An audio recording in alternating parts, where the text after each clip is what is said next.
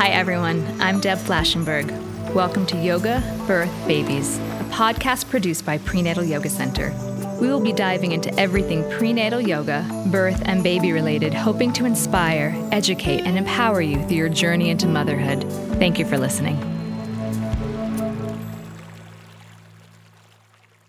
Hi everyone, I'm Deb Flashenberg and I'm your host for Yoga Birth Babies, and today we're talking with Dr. Pavna Brahma about a topic many people face but not many people actually talk about, which is infertility. So let me first tell you a little bit about Dr. Brahma. Pavna K. Brahma, MD, joined the RBA team of physicians in 2010 after completing her fellowship in reproductive endocrinology and infertility at Emory University. Dr. Brahma completed both her Bachelor of Science in Biopsychology and medical degree at the University of Michigan. Motivated by her interest in reproductive medicine and women's health, she then completed a 4-year residency in obstetrics and gynecology at the University of Michigan Hospitals. Her desire to help couples achieve their dream of parenthood led her to pursue a fellowship in reproductive endocrinology and infertility at Emory University. After completing her 3-year fellowship at Emory, she joined RBA. In addition, she focuses clinically on tailoring treatments and protocols based on the patient's individual needs. Hi, so good to talk to you. Thank you for giving me some of your time right now. Thank you so much for having me. It's really a pleasure to speak with you. First, before we get into infertility, let's talk a little bit about what brought you to wanting to study this. Yeah, that's a great question. Well, I've always been interested in women's health, and I knew early on in medical school that I wanted to dedicate a lot of my life to reproduction and women, and as I got deep into OBGYN training, I found such connections with my patients in the fertility realm. I was motivated and wanted to find ways to help. It's such a genuinely easy place to connect with people, and so I've really kind of polarized towards it. It's also a field where the science is fascinating, and I feel really excited because the science in our field develops so quickly, and so it was exciting to me for many different reasons. It was a connection. Yeah. Oh, good. So I think a lot of questions people have is just simply, what is infertility?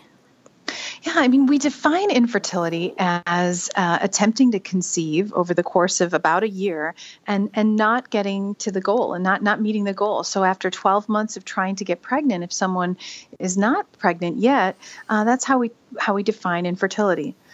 So so if someone doesn't get pregnant in a few months, not to worry. So really, it's a 12-month threshold.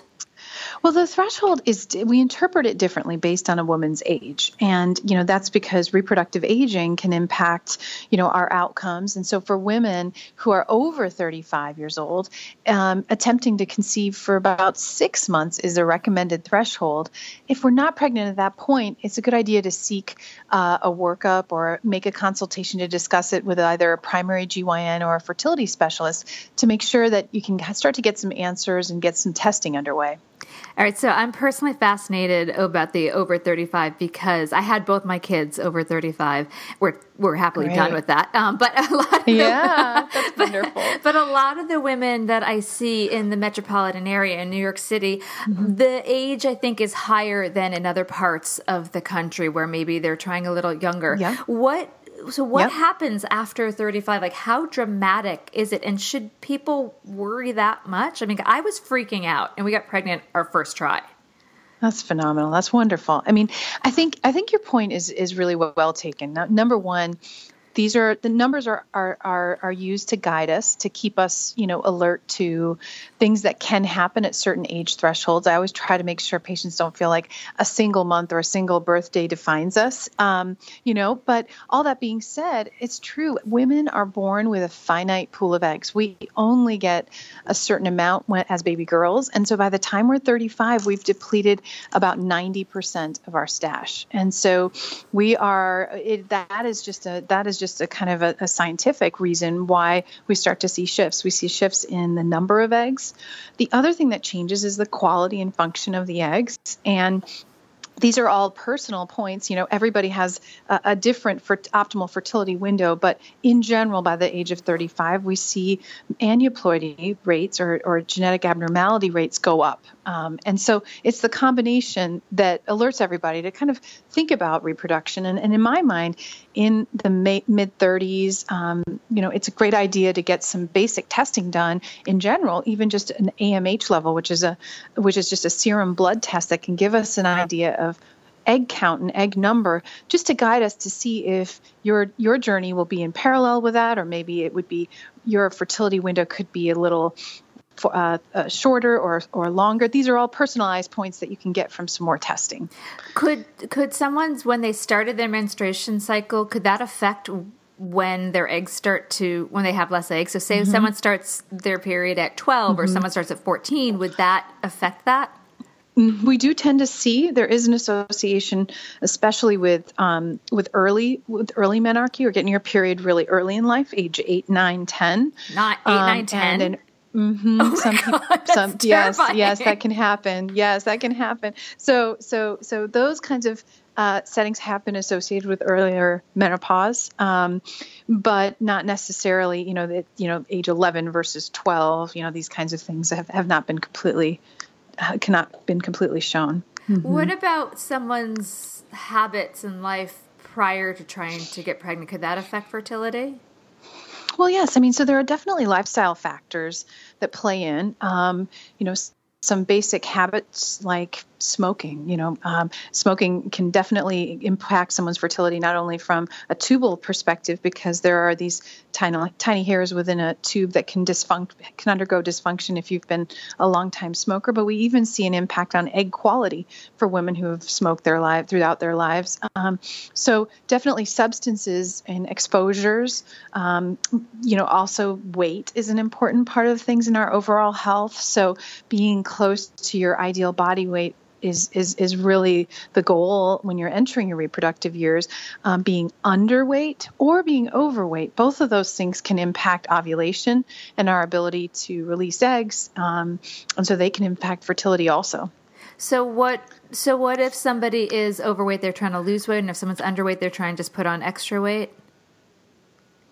I wouldn't say it's always exactly that simple, but big picture, yes. It's ideal to get close to your ideal body weight. So there's a way of calculating that, a body mass index, which uses your height and your weight. And being in an ideal body mass index prior to getting pregnant it gives us the best outcomes, best fertility outcomes, as well as even pregnancy-related outcomes as far as risks of high blood pressure, preeclampsia, diabetes or pregnancy, those types of things. And ironically, being underweight is just as much of a problem, because when our body mass index is 18, or if the body is undernourished, then it actually also impacts ovulation. And so some of the pituitary hormones aren't released normally. And so the ovary doesn't respond and make an egg each month. Oh, interesting. So let's talk a little bit about, I know there's different testing processes. Now, personally, I was fortunate in this that I didn't have this, but I watched several of my close friends go through infertility. Two of them actually were able to get pregnant, and one, after already having 2 kids, decided, I have 2 kids, I won't try for that third. But they had a lot of different testing. Can you talk a little bit about the different processes for both partners? Sure. Absolutely. So for women, the testing really revolves around the needed systems, the systems that have to function well to get pregnant. So one of those is anatomy, and specifically the uterus, which ends up being the womb, that needs to be tested through either X-ray imaging or ultrasound to make sure there's no fibroids or polyps or anything right in the area where the embryo would implant. The fallopian tubes also are part of the anatomic assessment, and that lets us know that knowing the tubes are patent is critical. The tubes are really the only place in nature where fertilization can happen, where the egg and sperm can meet. And so looking at the uterus and tubes are usually done in one test called an HSG, hysterosalpingogram, where a tiny bit of dye is placed within the uterus, and it's watched with X-ray imaging as it spills out so we can check the whole internal anatomy. So that's part of the testing. For women, we also do lab testing that looks at hormones. There's a hormone called AMH, anti-Mullerian hormone. That's the hormone made by the ovaries, and it's a quantitative assessment of what's in our personal egg bank. And so that's used to just look at our biological clock. We also integrate a variety of hormones, pituitary hormones like FSH that you might have read about. Those are some of the brain messages to the ovary. We look at hormones like your thyroid. Thyroid is a really important metabolic hormone, and sometimes it is impacting fertility outcomes or ovulation. So there's really kind of some lab work that's focused at looking at preconception screening as well as hormonal assessment. And then we also consider certain types of testing like immunization status, genetic carrier screening, just to be really thorough so that we're empowered with everything we need to know before we're pregnant. So it's really just lab work, the HSG mainly for women, sometimes an ultrasound. For men, a semen analysis is needed to kind of get a sense of concentration of sperm, the quantity of sperm, the motility of the sperm. And, about 30% of the time, there's both a female and a male issue. So, it is really important to get male testing started. Usually the starting point is the semen analysis. If it's abnormal, it's often repeated or it's tested with other, blood work or an exam by a urologist. So usually starting point is the semen analysis. Our family has grown. Welcome to the world, Hannah baby. Introducing a new collection, Hannah Soft, made with Tencel. It's so breathable, with stretchy comfort for all of baby's first moments. And it's cool and gentle on their skin all year round. Entrusted Hannah quality for your most precious gift. Hannah Soft, made to last. Shop now at hannahanderson.com. Figures probably the least invasive is to start with the semen analysis. And then what is, if both partners have issues, what's the percentage of then succeeding, or is it usually one partner or the other? How often is it both? It's both about 30% of the time. And so, and then after that, as far as success is really individualized based on what the actual issue is and a woman's chronologic age. And the type of treatment we're doing. So, for example, if a woman is under 35 and she has an ovulatory issue, and we can give simple medications and help her ovulate, and there is not a male factor, then we think about success added per treatment cycle in addition to your internal kind of body's chance of being pregnant that month. So doing simpler treatments adds anywhere from 10 to 15% to a woman's baseline chance of pregnancy. If we do more invasive treatments, success rate again mirrors the age, but a woman under 35, if she needed in vitro fertilization, we have about a 50% success rate per embryo transfer. So it's pretty personalized to age and the type of treatment we're doing and what their diagnosis is. Are there different types of fertility issues? And if so, can you explain them a bit? Yes, I mean there are broad sets of reasons why people have fertility struggles.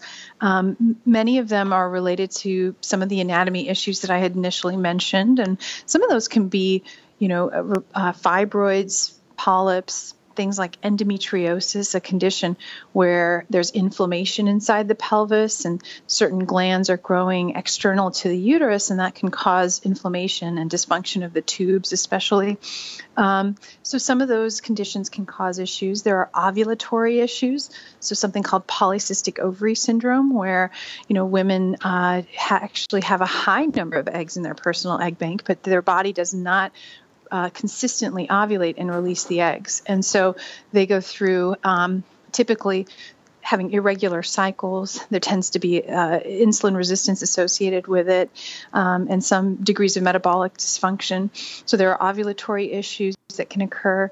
There are also general endocrine issues, having thyroid issues or abnormalities that all should be treated ahead of time, and that kind of helps optimize the chances of even conceiving on one's own.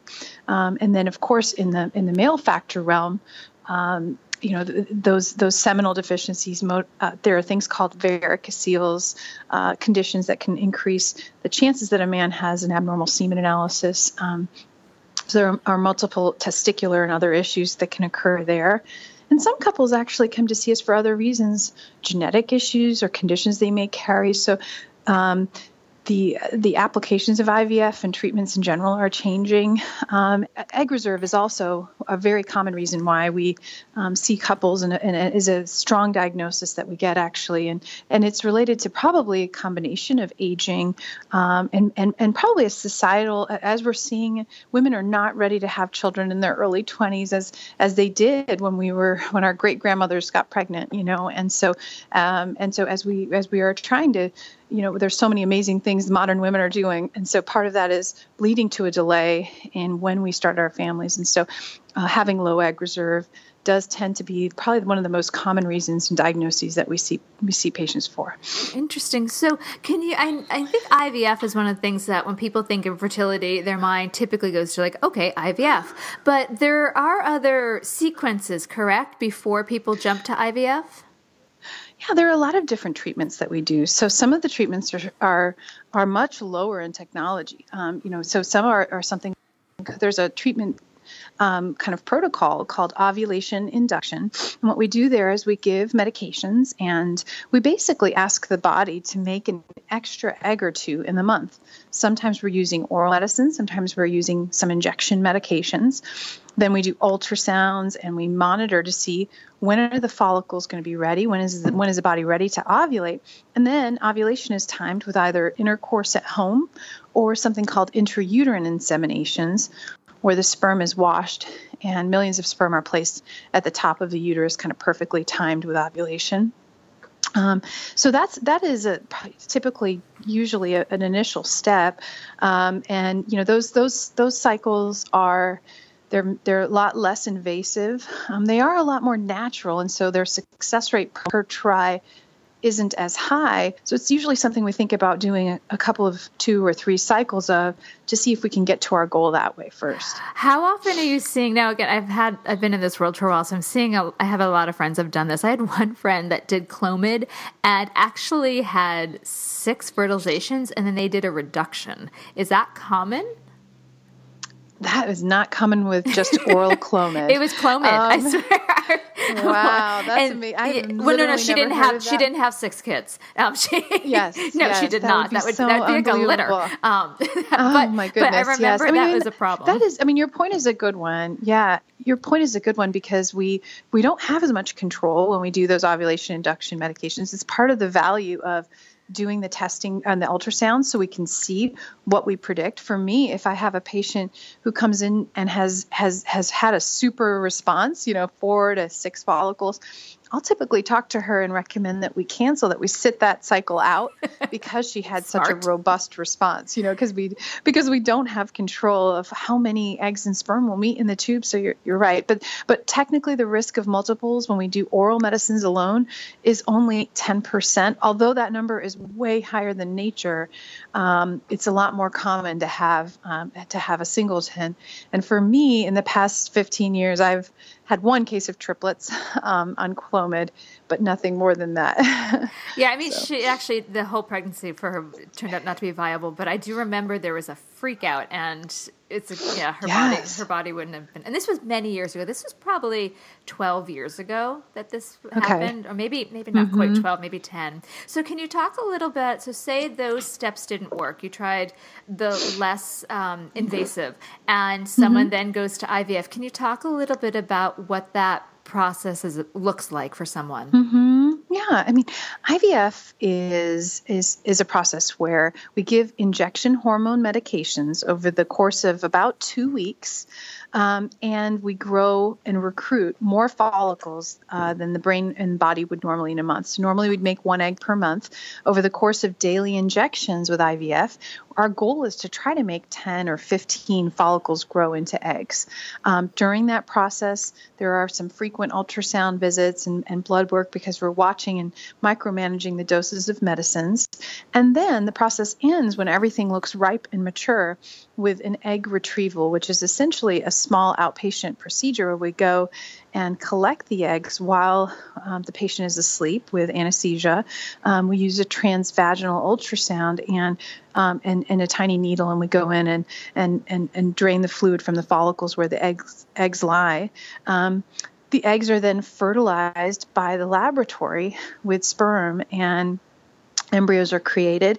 And then embryos are replaced back into the uterus based on their stage of development and appropriate times and some other techniques that we have as far as genetic testing on embryos and other things. The timing of that can vary a little bit when we replace embryos back. The first part of IVF takes about 2 weeks. And then sometimes there's a month break in between before we do the embryo replacement. It's the friends I've watched go through this. It seemed like a massive commitment. They're giving themselves shots or their partner's giving shots. They had to, I remember one friend, she's like, I can't make any plans because I might have to go for an ultrasound. It seemed like a real commitment, like of time and just availability. Is that correct? I mean, it is. I do consider it. It's usually a 2-week time frame where there is a commitment into staying in town.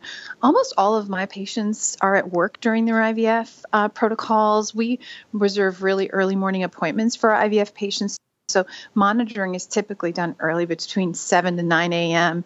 And they come in, get their labs and ultrasound, and then they head off to their day. And we call or contact them later with their instructions based on their lab work. So we try to be as minimally invasive into someone's schedule as possible, but it is definitely a time frame where, minimizing travel is ideal, those types of things. And then from an emotional standpoint, how do you recommend or how do you guys support couples going through IVF? Because it seems like such an emotional time. It is. It's a really emotional time, and mainly because it means so much. Our outcomes mean so much. These are goals that people have that are so dear to them, being parents, So, we take a lot of care to provide emotional and support for patients. We have support groups here. We have support groups that are separated out by female alone, male alone, and couples. So we try to provide opportunities for, support groups with psychologists. We have a lot of alternative kind of therapies that we offer for our patients and encourage them to consider, including fertility yoga. We actually have a fertility yoga class at our center every 2 weeks after hours for patients.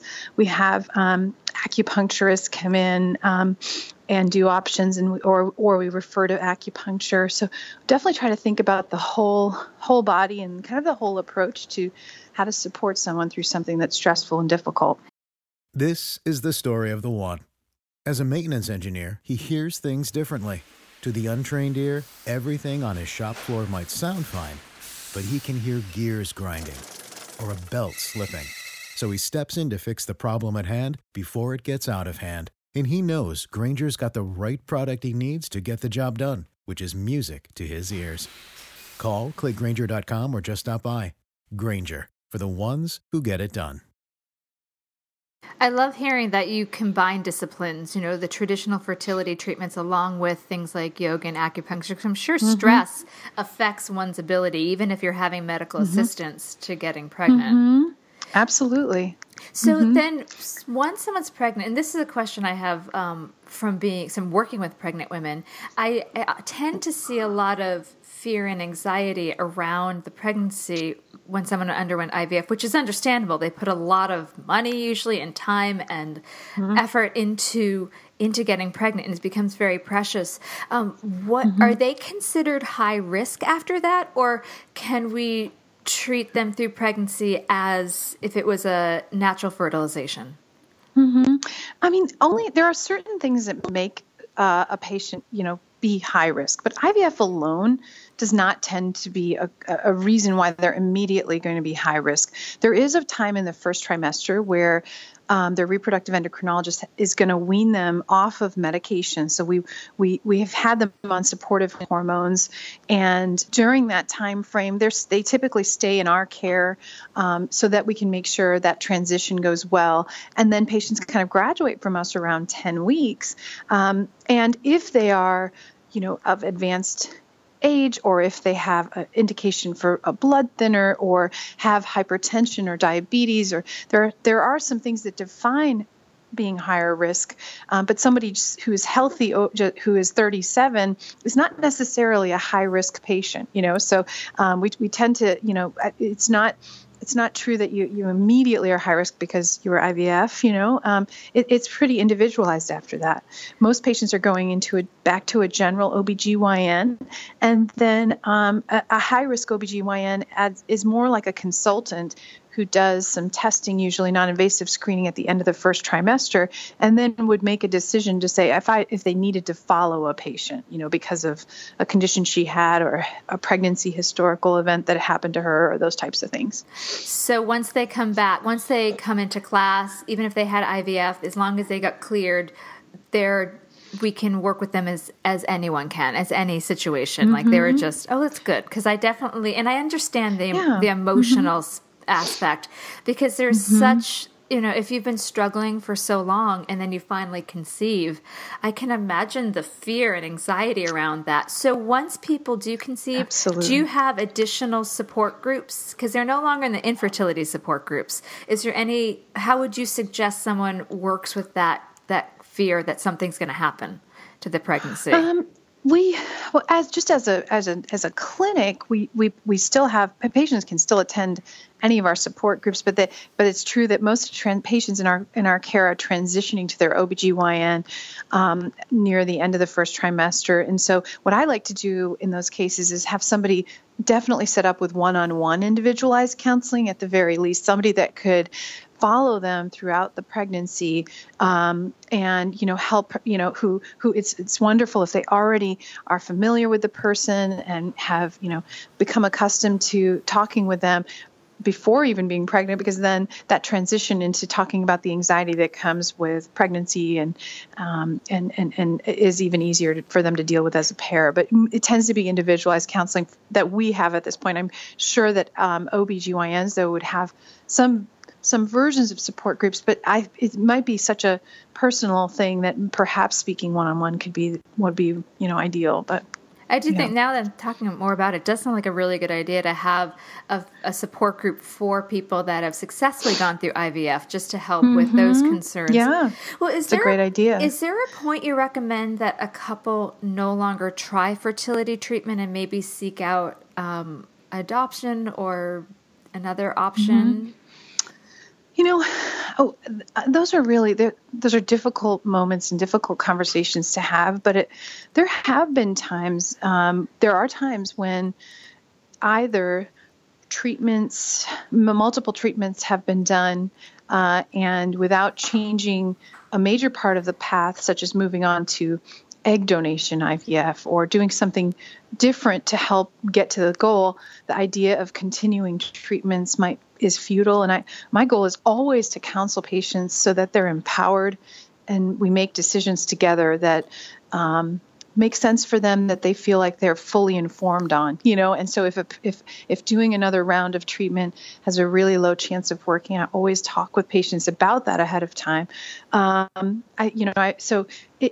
are moments like that. They tend to be really kind of a combination of cognitive and emotional moments where decisions are made together, but there are alternatives, absolutely, that especially matters if a couple is comfortable with an alternative plan, such as, adoption, embryo adoption, egg donation. There's so many different ways to build families, surrogacy, different connection points that could help in particular cases. Then we always try to think about those too. And how wonderful that we have those options now, that it's not just, sorry, tough luck, that we have, if someone wants to have a family, that there is some manner in which that can be built, even if it's not necessarily with the two partners, egg and sperm. So it's wonderful that that's out there. It is wonderful. You're right. Well, thank you for your time. Is there anything else that you want to add that we didn't touch upon about fertility, about treatment, about alternative disciplines that can help? Anything else you want to add? I feel like you covered so much. I thank you for being so thorough. I hope that turned out the way you wanted it to, but I feel like you talked about everything. Yeah. Thank you. Well, thank you. So, where can people, if they're interested in hearing more about you, where can people find you? I would say at the We don't currently have a blog, just to be honest. I do have like a personal email, but we don't have a perfect way to connect with people yet. We are working on that. So right now, they could find me through our office for sure. They could set up connections that way, but I don't have a very good online forum to meet with patients or talk about things. I wish I did. We're working on that. No worries. So those that are listening, if you're interested, I have Dr. Brahma's information I'll have it on the show notes where she's working, her office, and you can connect with her there. Well, thank you so much. I really appreciate your time and effort. All right, have a great day. Take care. All right, great. You Bye. too. Okay, thank you. Bye.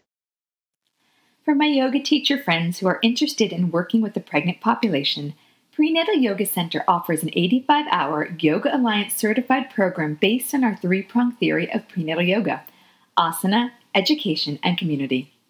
Once a year, we hold our 3-month immersion program in New York City. For those who cannot attend this training, Caprice and I are now traveling to different locations holding our training at hosting studios where we will spend 6 days working together, exploring and learning about prenatal yoga. This training consists of more than 50 hours working together. But we also created a whole membership website with more than 20 videos corresponding directly to the manual you will receive. For more information, check out our website at prenatalyogacenter.com. Hope to work with you soon. Take care. This has been an episode of Yoga Birth Babies, produced by Prenatal Yoga Center.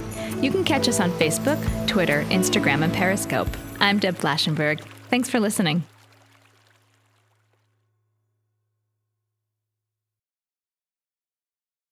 When you need mealtime inspiration, it's worth shopping Kroger, where you'll find over 30,000 mouth-watering choices that excite your inner foodie. And no matter what tasty choice you make, you'll enjoy our everyday low prices, plus extra ways to save, like digital coupons worth over $600 each week. You can also save up to $1 off per gallon at the pump with fuel points. More savings and more inspiring flavors make shopping Kroger worth it every time. Kroger, fresh for everyone. Fuel restrictions apply.